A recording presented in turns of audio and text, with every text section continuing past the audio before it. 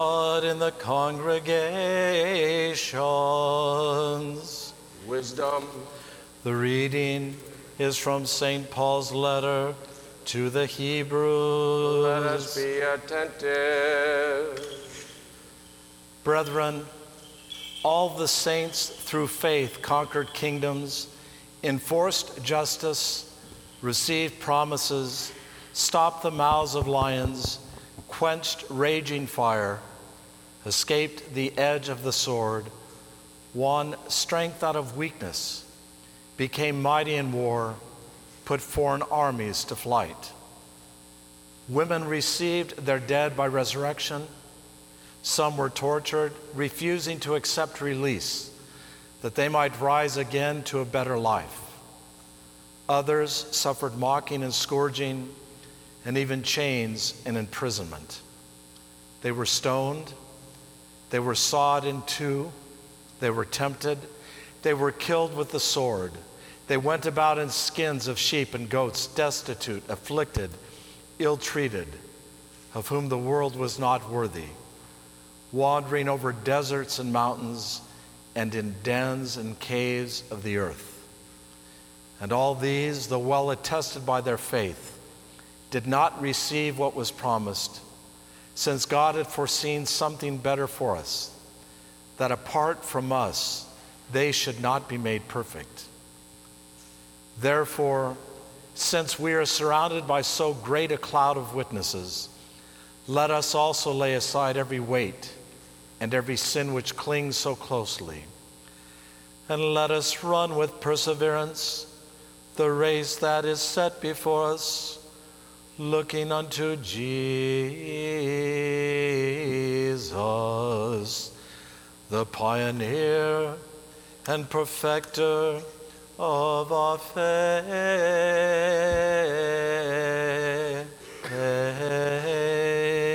Peace be unto you who reads. Alleluia, alleluia, alleluia.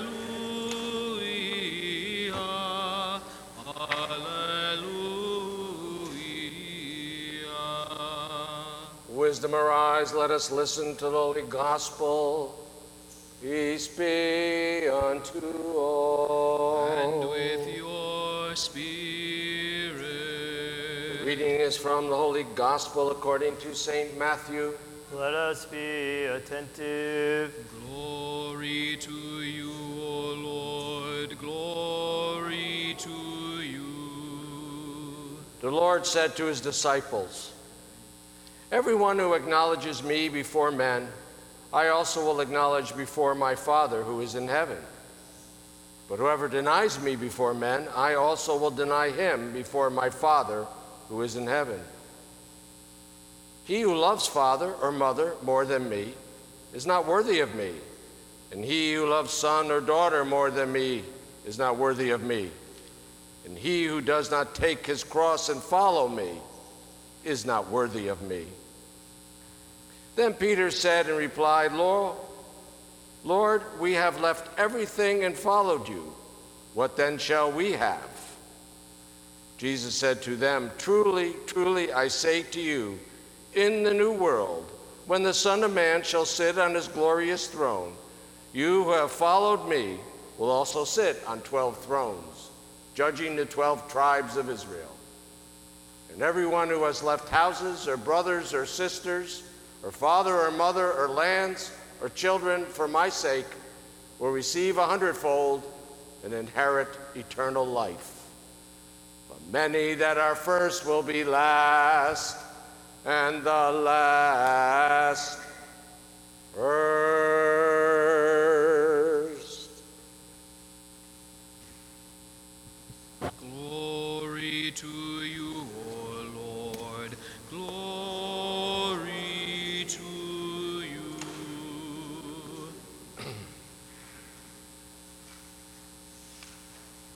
In the name of the Father, and of the Son, and of the Holy Spirit.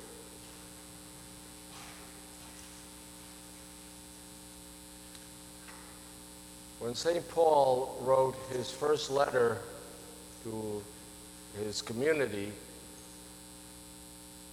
to the Thessalonians, he addressed them as to the church in Thessalonica.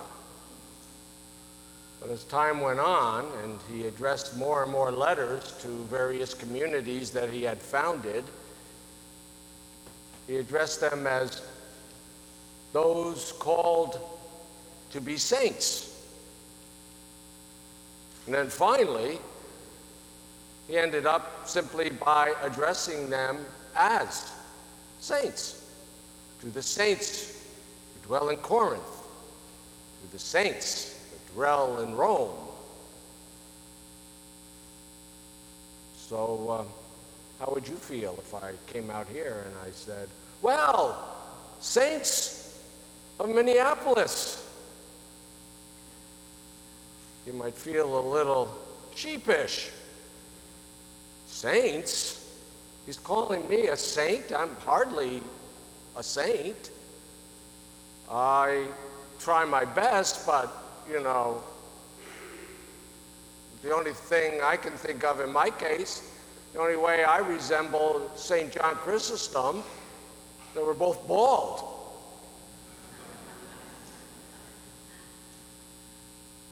Saints seem to be somewhere in another realm, and certainly they are spiritually, but we think of them also as in another realm when it comes to daily life.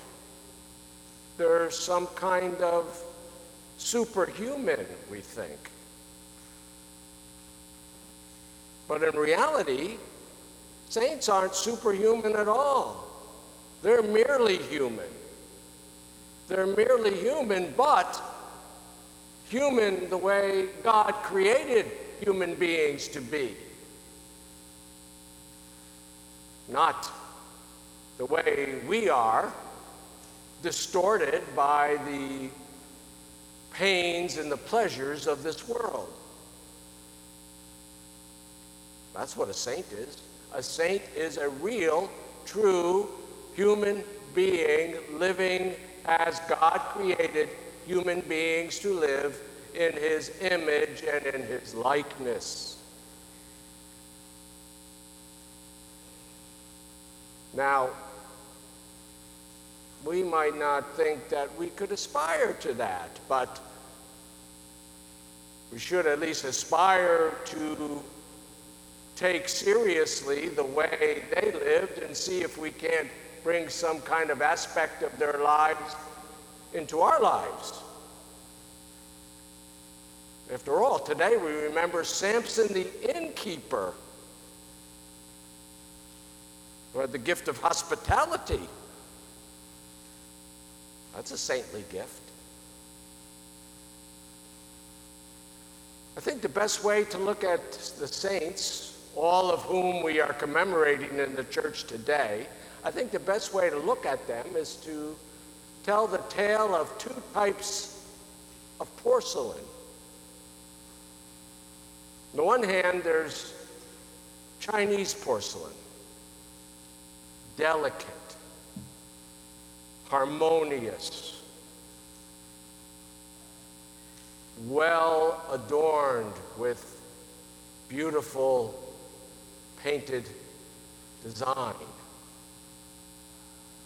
Chinese porcelain is a very special and an awesome work of art, and we might think of a saint like a Chinese piece of porcelain, something delicate and precious. There was an emperor in Germany who bankrupted his entire lands through the purchase of as many pieces of Chinese porcelain as he could get.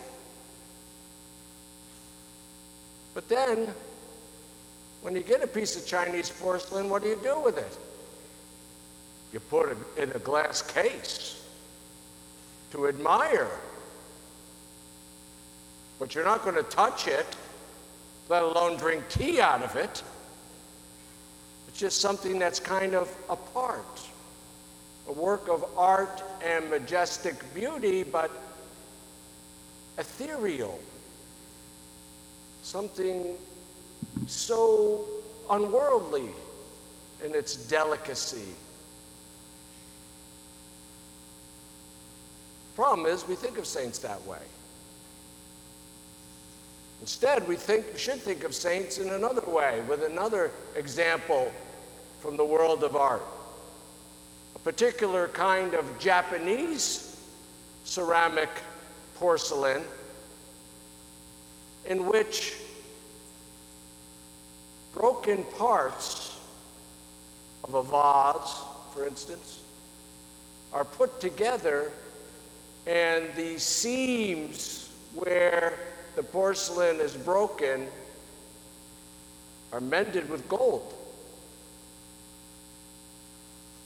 to illustrate that what's really beautiful is the imperfect. And a saint is someone who has brought together and healed his brokenness, his imperfections, with gold. He hasn't shunned them.